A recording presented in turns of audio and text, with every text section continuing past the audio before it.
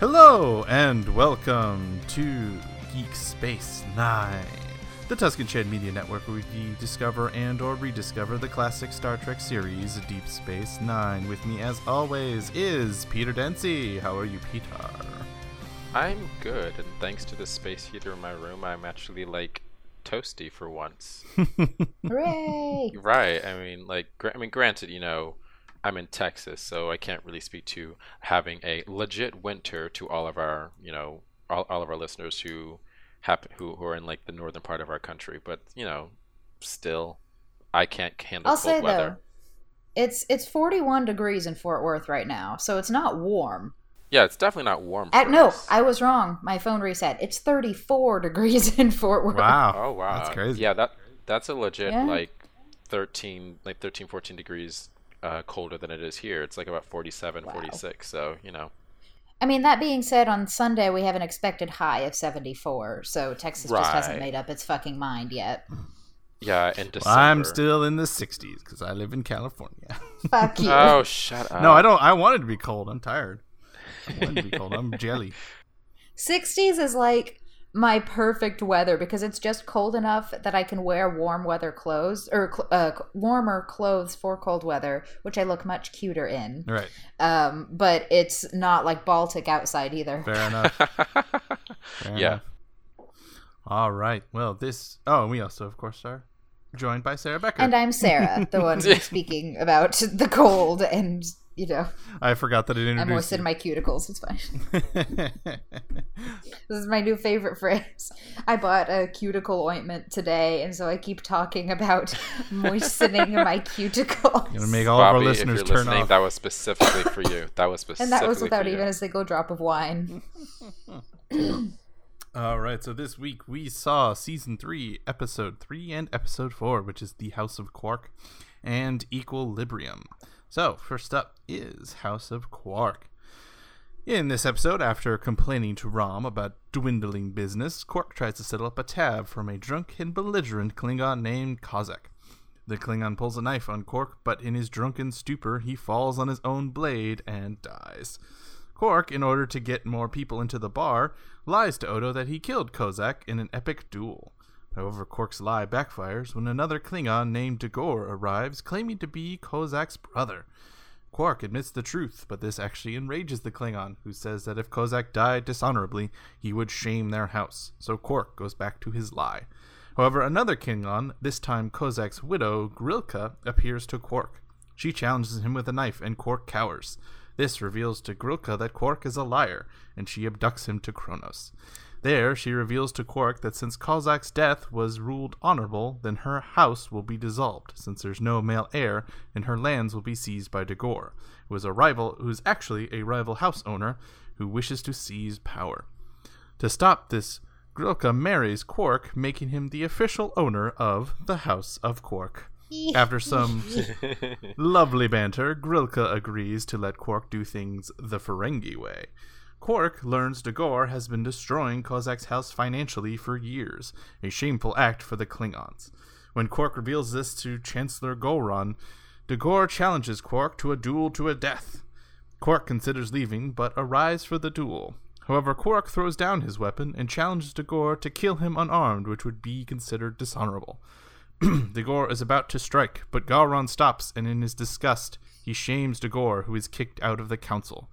Gowron is convinced that Grilka deserves special dispensation and is allowed to rule her house. Grilka, pleased with Quark's special form of bravery, tells him he can ask for anything he wants, to which Quark responds, a divorce. Grilka gladly and painfully divorces Quark, but leaves him with a kiss. Back on DS9, Rom tells Quark he should tell the story again of his duel with Dagor, to which Quark laments that everyone in the bar is already tired of that story. However, Rom says that he personally wants to hear it, to which Quark begins his epic tale.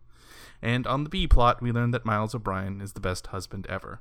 The end. This is true. It's always been true. No, in this subplot, we learn that sadly Keiko's school has closed, as all the children, besides Nog and Jake, have left DS9 for fear of the Dominion. Miles tries his best to cheer up his wife, but to no avail. He convinces Sisko to let Keiko build an arboretum, but Bashir convinces O'Brien that will only make Keiko happy for a short while she is really depressed because she cannot pursue her career of botany science. O'Brien agrees, and he convinces Keiko to go on a 3-month survey trip to Bajor with Molly, and O'Brien is still the best person ever. What do we think of this episode? Definitely very good. Quite a sort of step back in tone from the very dramatic two-part opening episodes. God, yes. That's not necessarily a bad thing. Everyone did a really good job. Yay, Armin Shimmerman as Quark again. And yay, Miles O'Brien, because he is the best. He does not deserve his suffering. Aww. So, Peter, what did you think of this episode? I thought it was a lot of fun.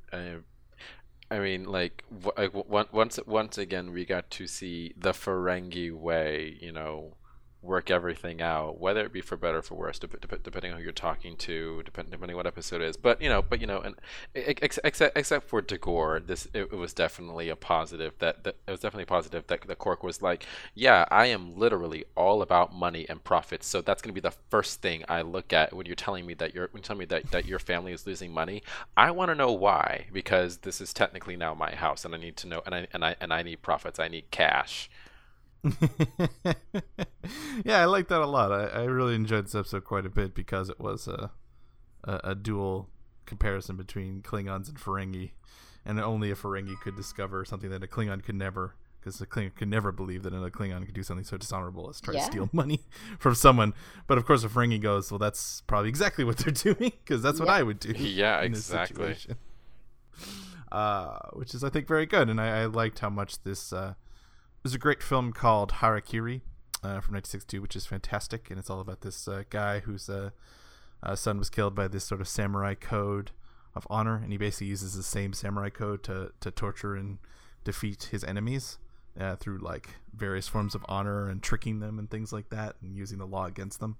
Yes. And so I enjoyed this episode for a very similar reason, because the way Quark used their own system of honor and discipline and meaning, he outsmarted them in a very interesting way, which I appreciated. He wasn't as much as part of me wanted a bat'leth wielding Quark badass, I knew that wasn't going to happen. And I liked he did a really good job of talking his way out of it. Oh, that was exactly. Brilliant. It was actually a really good scene. Exactly. Quark won exactly how Quark should win, which is through manipulation and subterfuge. Mm-hmm. First off, did you guys enjoy the Grilka Quark relationship? Because I loved it. I did as well. I thought it was great. I love the scene. Right after, I think it's right after Quark has told her this is what this guy's been doing with the money, and it's bad. And it looks like they're kind of about to have a moment, and she says, "Because I like you, Quark, I'm going to let you take your hand off of my thigh instead of cutting you into 1,000 pieces." Oh yeah, that was such. And then they laugh about it really boisterously, and it's great. It's really good.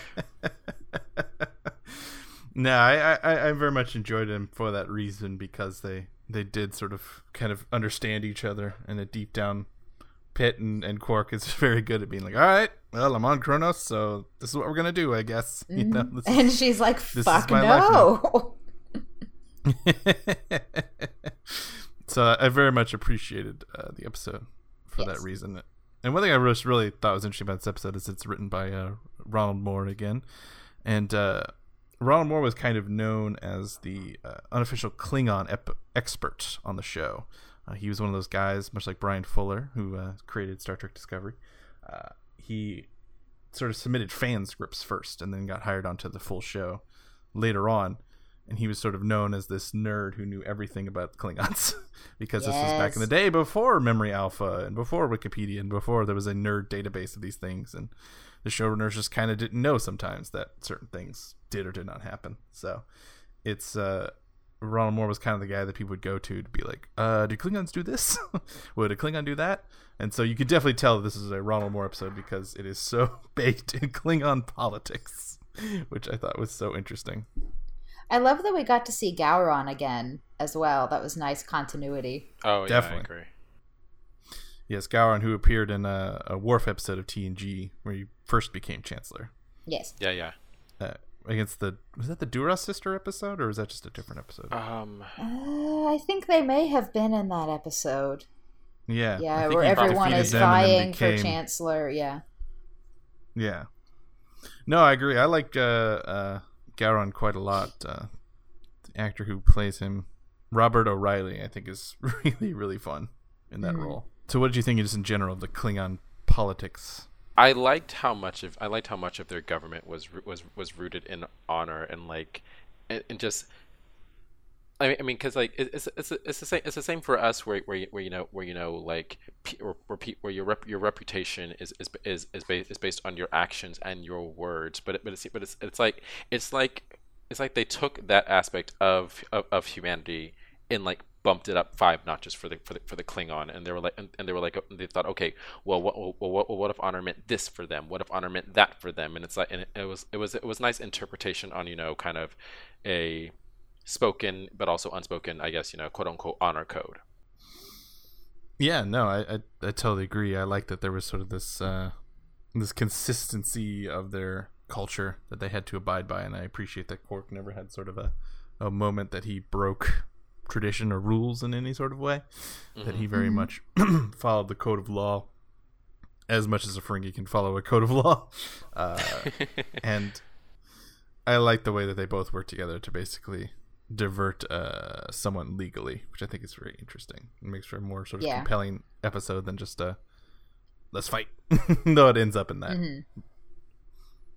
I mean, it kind of ends up in that, but then Quark still brings it back to, actually, this is about politics, and that's exactly what I'm going to make it. I'm not going to let you, Dagor, change that. No, absolutely, and I think this episode was just very interesting in the way that we kind of got a little bit of nice expansion into the Klingon homeworld. Even though we've had a lot of good Klingon episodes in TNG because of Worf, it's nice to see that DS9 can have some as well. Right. Yeah, absolutely. So what do we think about Rom and Quark's relationship in this episode? Because we had a nice little sweet moment at the end. Yeah, nicer than usual. Usually it's just Quark being like, yeah, I'm going to cut your pay just because I because I can. Yeah. But well, that's how he starts. He starts by saying he's going to pay him nothing. Oh, yeah, for sure. It definitely starts like that. But I appreciated that they ended the episode, with them having a moment where it's like, yeah, Quark can be kind of an ass to Rom, but they see each other every day. Like there is a relationship there. There is a friendship of sorts there. So it does exist. There is still like a good level of admiration that Rom still has for Quark, and Quark appreciates that. Yeah, no, I really appreciate this episode because it was sort of about giving Rom a little bit of love for his brother, which I thought was very sweet towards the end, and giving Quark a lot more respect than just his sort of usual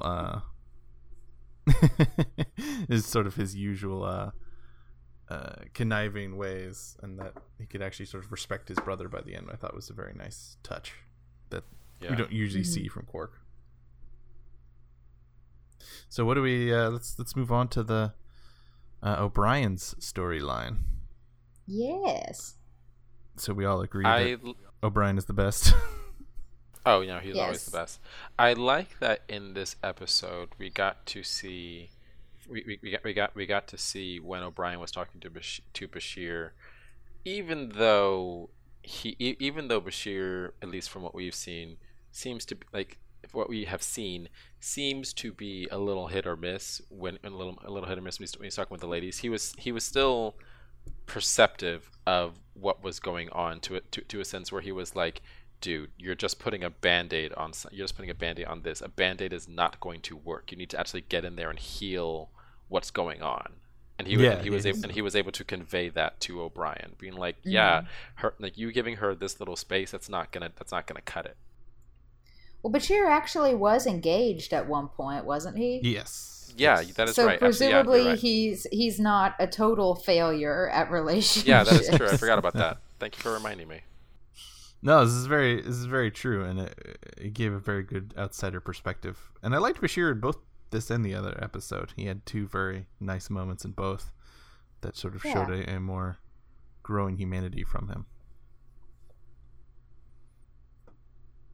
And I like where he said that it was like, well, you got yourself 2 months. Brian was like, what? Yep. He's like flowers get you a week. I forget. He's like, a vacation gets you a month, and arboretum gets you 2, or something like that. Yeah. Yeah. I just liked when Keiko came home and O'Brien's like making dinner. So and she's like, "What's cute. the occasion?" Oh, that was She's like, "Well, great. didn't you know? It's I'm married to the best woman in the world day or something." Oh, that's so adorable. It's so fucking cute. And then we get the great moment the next morning when Yeah. and it's like, yeah, you've done good. You're good. Getting it? And it's Yeah, it was like seeing a PG moment in a movie. Like all the kids are like, "What are they talking about?" And all the parents are just like, "Mm-hmm." That's basically how it goes. That's basically how it goes. Yeah. What was the line that she says? Yeah, she's like, he's like, "Oh, I need to thank you for last night." And he's like, "Didn't you already thank me this morning?" And I was like, "Yeah." I buddy." died when I died when that happened. I was like, "Oh God, what happened?" I gotta say, one thing I really appreciate about Star Trek is that for how much Star Trek gets the vibe of being about nerdy things, it has way more sex than Star Wars ever had, and it's something I very much appreciate about Star Trek is that it sort of treats sex in a very adult way. Yeah. Yeah. And I mean, it's always very tasteful. They don't show the act itself, but they show, the moments after it happens or leading up to it. Like, there is no question about what has just occurred. Right. And granted, sometimes you get moments like, I am fully functional, which are a bit intense. But, and then you start wondering, like, why did someone build a robot with a dick? Such a guy. Yeah. Obviously, that's a guy. Only a guy would build a robot that could have sex, Dr. Soong. Dr. Soong, you silly motherfucker. Pervy old man. I will make a perfect robot with a perfect penis. Oh. So, yes, anything else to talk about for House of Quark? I don't think so. I think we got everything. Okay. All right. Our next episode is Equilibrium. During a lovely DS9 dinner party, Jadzia, much to her surprise, begins to play an unknown tune on a piano despite having no previous musical training in any of her lives. She also has a violent mood swings and later experiences a hallucination involving a masked man. Bashir discovers that Dax's levels of isobroamine, a neurotransmitter that allows for the symbiotic meld between host and symbiote in trills, her levels are low. This concerns Bashir as Dax's fifth host, Torias Dax, died after a 6-month coma wherein his isobroamine levels dropped so low they had to kill Torias to save Dax and put it in Curzon. Bashir, Cisco, and Dax travel to the Trill homeworld to meet Dr. Renhal, the leader of the Trill Symbiosis Commission, who thinks Dax should recover just fine. Dax also visits the cave that houses the liquid chambers where the symbionts live. She meets Timur, a symbiote caretaker who helps Jadzia to uncover more about her past. Dax experiences another vision, this time of the Trill Commission members dragging her away. Cisco and Bashir manage to find the tune stuck in Jadzia's mind, and discover it is a piece written by the Trill composer Joran Belar. When Dax sees a picture of Doran, she experiences a vision of the man in the mask killing a Trill doctor. Jadzia pulls off the mask to reveal Joran, and she goes into shock. Dr. Belhor is concerned that Dax's isobroamine levels are dangerously low and plans to remove Dax and find a new host if it gets worse. Cisco and Bashir go to Timur for help, but he seems scared of them now and refuses to help. This convinces the duo that something is being kept from them, so they investigate Joran's past. They discover his files have been purged from the Trill archives, but manage to track down his brother Yolande. Yolande reveals that Joran was chosen as a Trill initiative, but he was told by the Commission that when Jiran was rejected, his violent tendencies took over, and he killed a Trill doctor and was shot to death when discovered. However, Yolan believes this is a lie, as Joran had called him before to say he had been joined successfully. Sisko and Bashir confront Dr. Belor that Torias' coma was a cover-up to hide the fact that they had successfully joined an unsuitable host with a symbiont. Dr. Belor reveals the truth, that after Jiran managed to live months as an unsuitable joined Trill, they redid their studies and discovered a horrible fact. More than half the Trill population is capable of surviving joining. However, there are so few symbionts that there is no way they could join all the ones capable. The Commission covered it up for fear that knowledge of this would change Trill society, from where only the brightest and best become joined to one where only the most corrupt, rich, and powerful could get them. She relents that Jadzia could be saved if she embraces her buried Dax life with Jiran. Renal removes the memory blocks, and Dax goes to the symbiote home, where she meets a vision of Jiran and embraces his pain. Back on DS9, Dax seems healthy, but far more dark, knowing she has to embrace a painful life she never knew she had before. What do we think of this episode? This was deep, and I'm wondering, like, okay, so in episodes 1 and 2, we got some shit revealed to us about changelings and their deep dark secret. This episode we get some shit explained to us about Dax and symbionts and their deep dark secret. Is this going to be a trend for season 3? I hope so. I like deep dark secrets. Is this going to be the season where it's like, okay, like, you know, along with the other stuff that we have set up in seasons 1 and 2, now we're just going to take what you know and just blow it up in your face and just see what happens, because you're in for a shocker. This episode. Prepare yourselves. Yeah. Seeing as how I read just the synopsises of the next 2 episodes while I was getting ready, I think that might be a trend. We'll have to see if I'm right. But it mentioned 2 races, and I'm like, You're like, okay. Some things. Yes. Yeah, I love noble lies, and this was a giant noble lie. Huge noble great. lie. Oh my gosh. But first up, Sarah, you're a big Trill fan. How'd you feel? Yes, we got to go to the Trill homeworld. I was so excited. Called Trill, but hey, Trill, yeah. It's fine. The caves had a cool name. I saw them on Memory Alpha. I'll pull it up while you talk. But what'd you think, Sarah? Oh, yeah.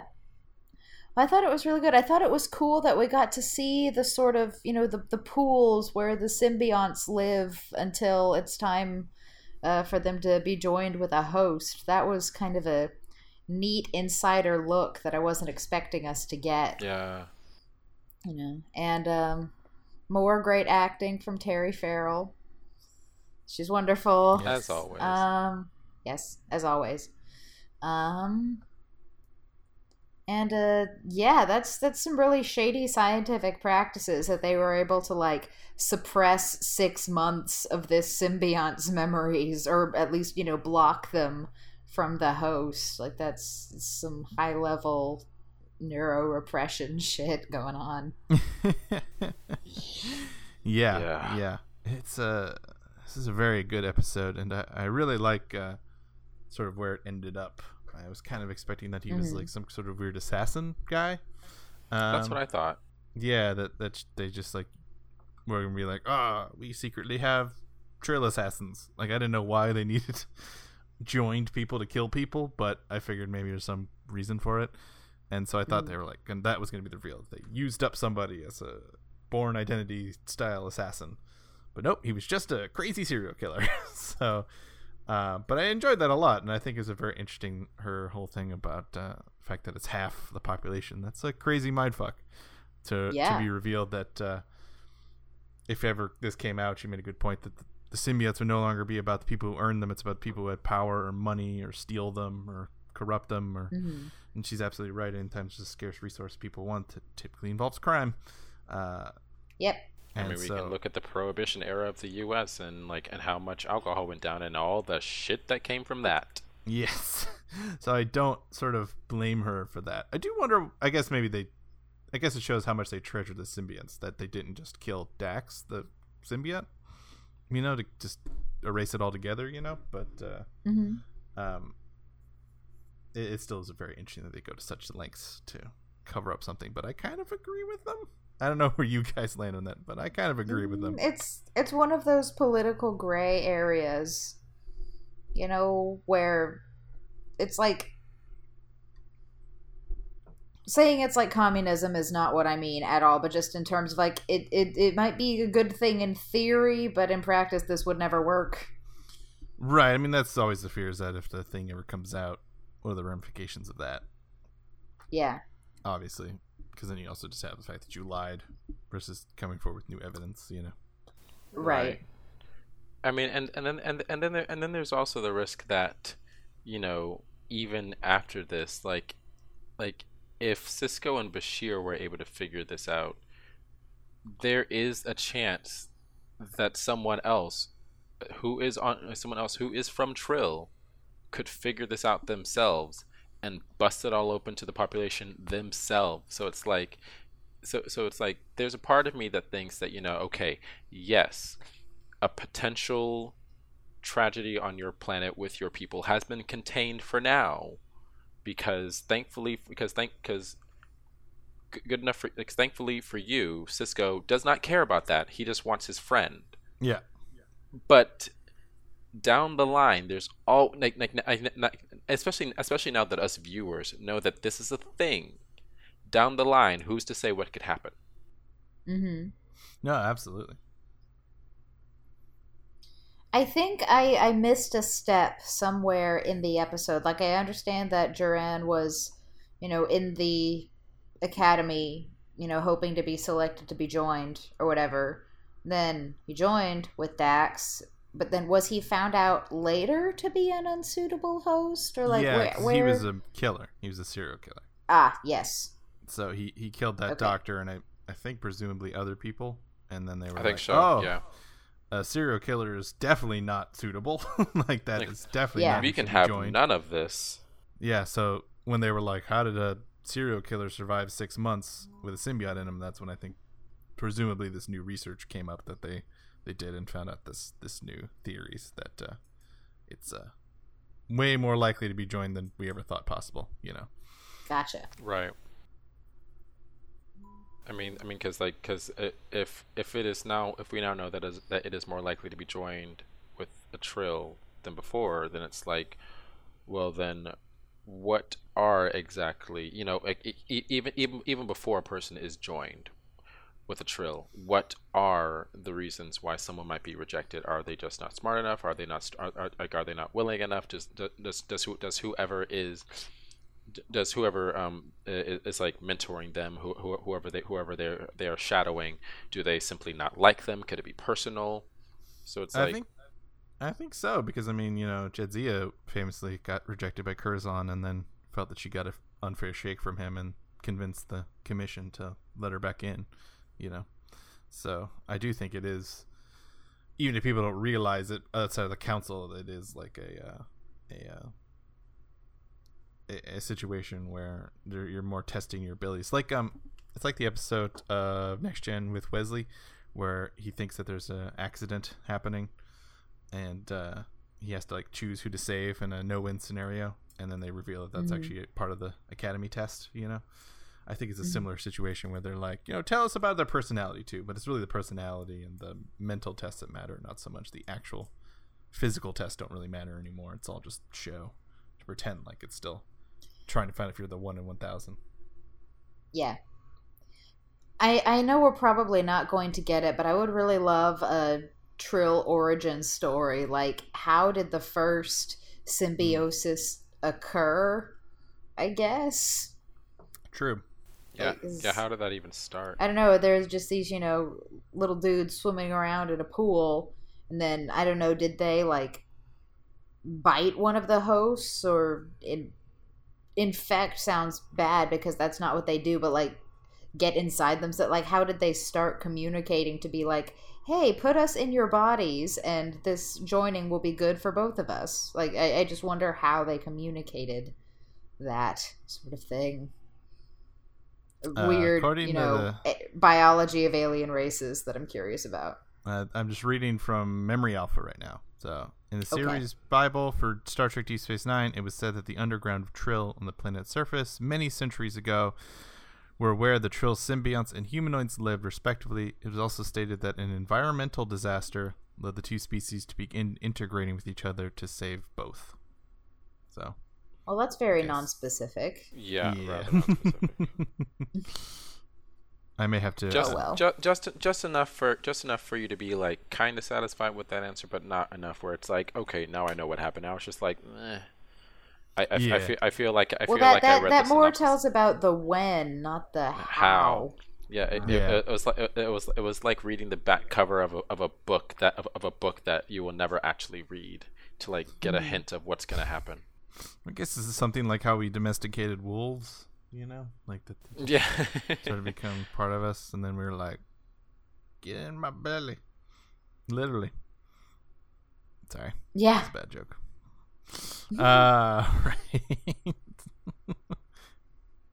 So, what did y'all think of Julian and Dax's scenes in this? We got a couple really nice, sort of intimate scenes with Julian and Dax. I really liked the scene where she came to his quarters and was like, I can't sleep. Can I stay? Or she didn't say, can I stay here? But then he invited her very non-sexually, do you want to stay here tonight? And she said, it was really sweet. Yeah. It was nice to see them interacting in a friendly way where he's not hitting on her. Yes. Because I feel like that is 90% of their interactions. It's good to see that he's not, it didn't even seem to occur to him to, try to take advantage of the situation because she's, emotionally stressed or whatever. He's just like, let me make you comfy. What bunk do you want? Is this light too bright? It was just really cute. It was good. It was good to see a moment where Bashir, he saw what was happening, judged the situation, was like, okay, this is literally not the time for that because we're trying to save you. We're not I'm not here for what I usually do. I'm here to give you a cup of hot tea and make sure that you're warm and comfy. Mm. And I think this is more. I spoke at the end of last season. I had said that Bashir was, my MVP from the main cast because I felt like I had really seen some character growth from him. It wasn't just the naive playboy from season 1. Now he's, actually, trying to be a genuine friend and a good person. And, it's, evidence of character growth that has occurred, which is good writing. Yes. And he had a really nice anecdote about doctors, which I appreciated, where he said he used to be afraid of doctors as well when he was a kid, but then realized that doctors are there to help people, that they're not there to hurt people. Though obviously this is an episode that kind of challenges that, but a little bit. In a sense, also still help people in a weird way. I guess in a weird, convoluted, confusing way. But yes, I really appreciated their situation, like you said, because it was platonic, and because I think you just got very nice sequences with very good acting from the two, where you really do feel that Terry Farrell's doing a great job portraying Dax's fear of the situation and her obvious bad memories of the Trill Commission and all of her sort of longing for that, as well as her sort of repressed memories and things like that. One thing I wanted to note that's interesting is that the person who played Juron is his name is, I have it written down, Jeff Magnus McBride, who's actually a very famous magician. Really? Yes, and I think they did that because he does those cool mask transitions, which I think are practical effects. He does these cool things where he's taking off masks and it doesn't look like he's even grabbing them. It's like they're just kind of coming off his face. Right. And I think he also has very specific posture and mime work, so that'd be my guess is why they picked him, because he doesn't really act. I think. Well, he's just a magician. Well, I'm going to use his background as a magician to explain, one of the final scenes when Jadzia went to the caves. By the way, Ben, where the breeding pools were for the symbionts, it's called the Caves of Makala.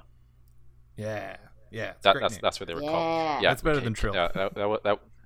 Yeah, Yes. very cool name. I agree. But I'm gonna use his background as a magician to explain why when Jatsi went down to the caves, he just like rose up out of the water like hello, like so smooth, like so smooth, just rises up like barely a ripple, and he's just there, hair like slicked back, perfect, like yeah, like hello, you know who I am. It's like, how'd you do that?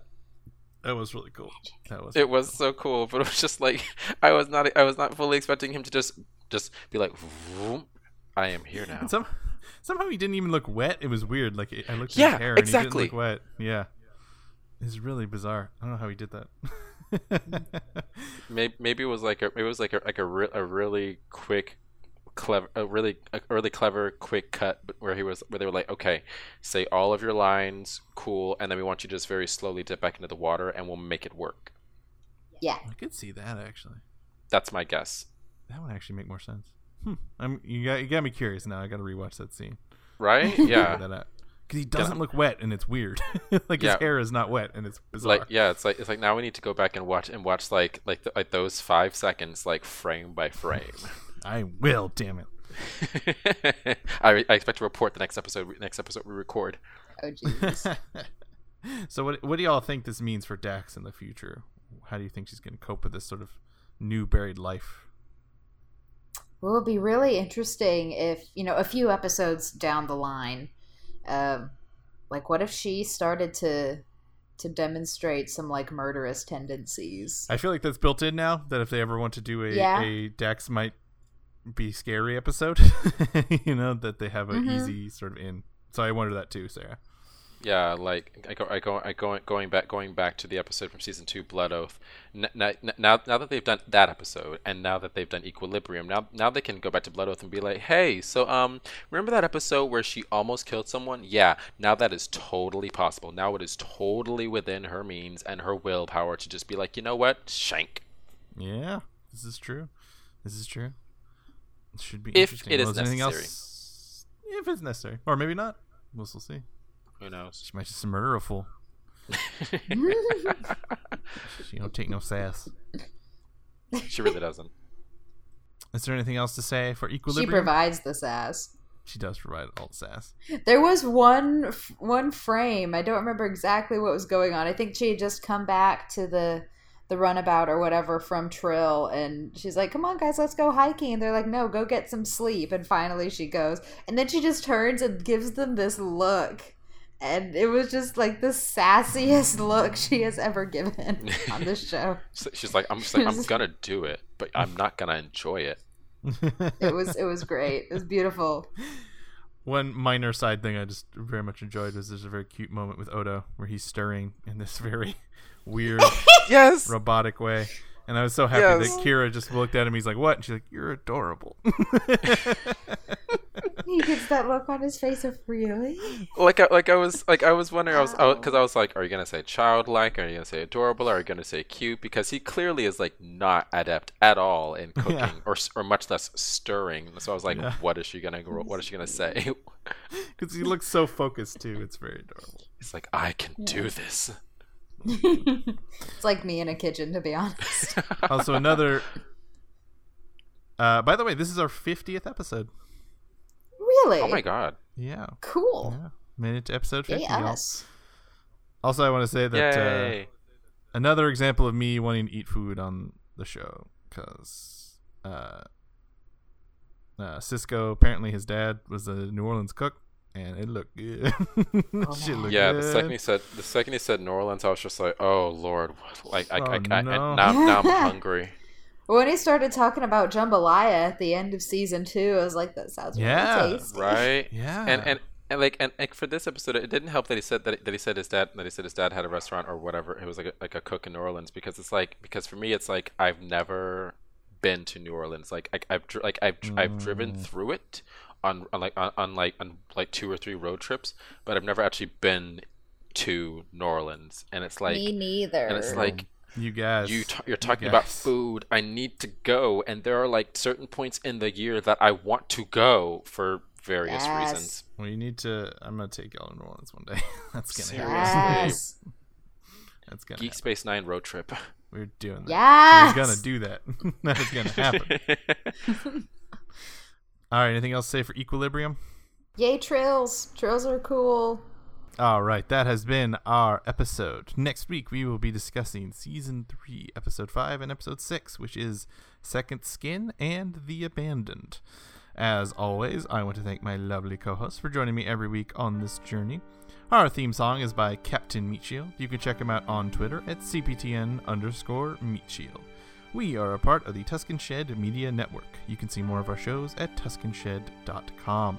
If you like this show, like, subscribe, rate, and review it any way that you can. It does help us find new listeners. Until next time, this is the crew of Geek Space 9 signing off. Bye, guys. Thanks for listening.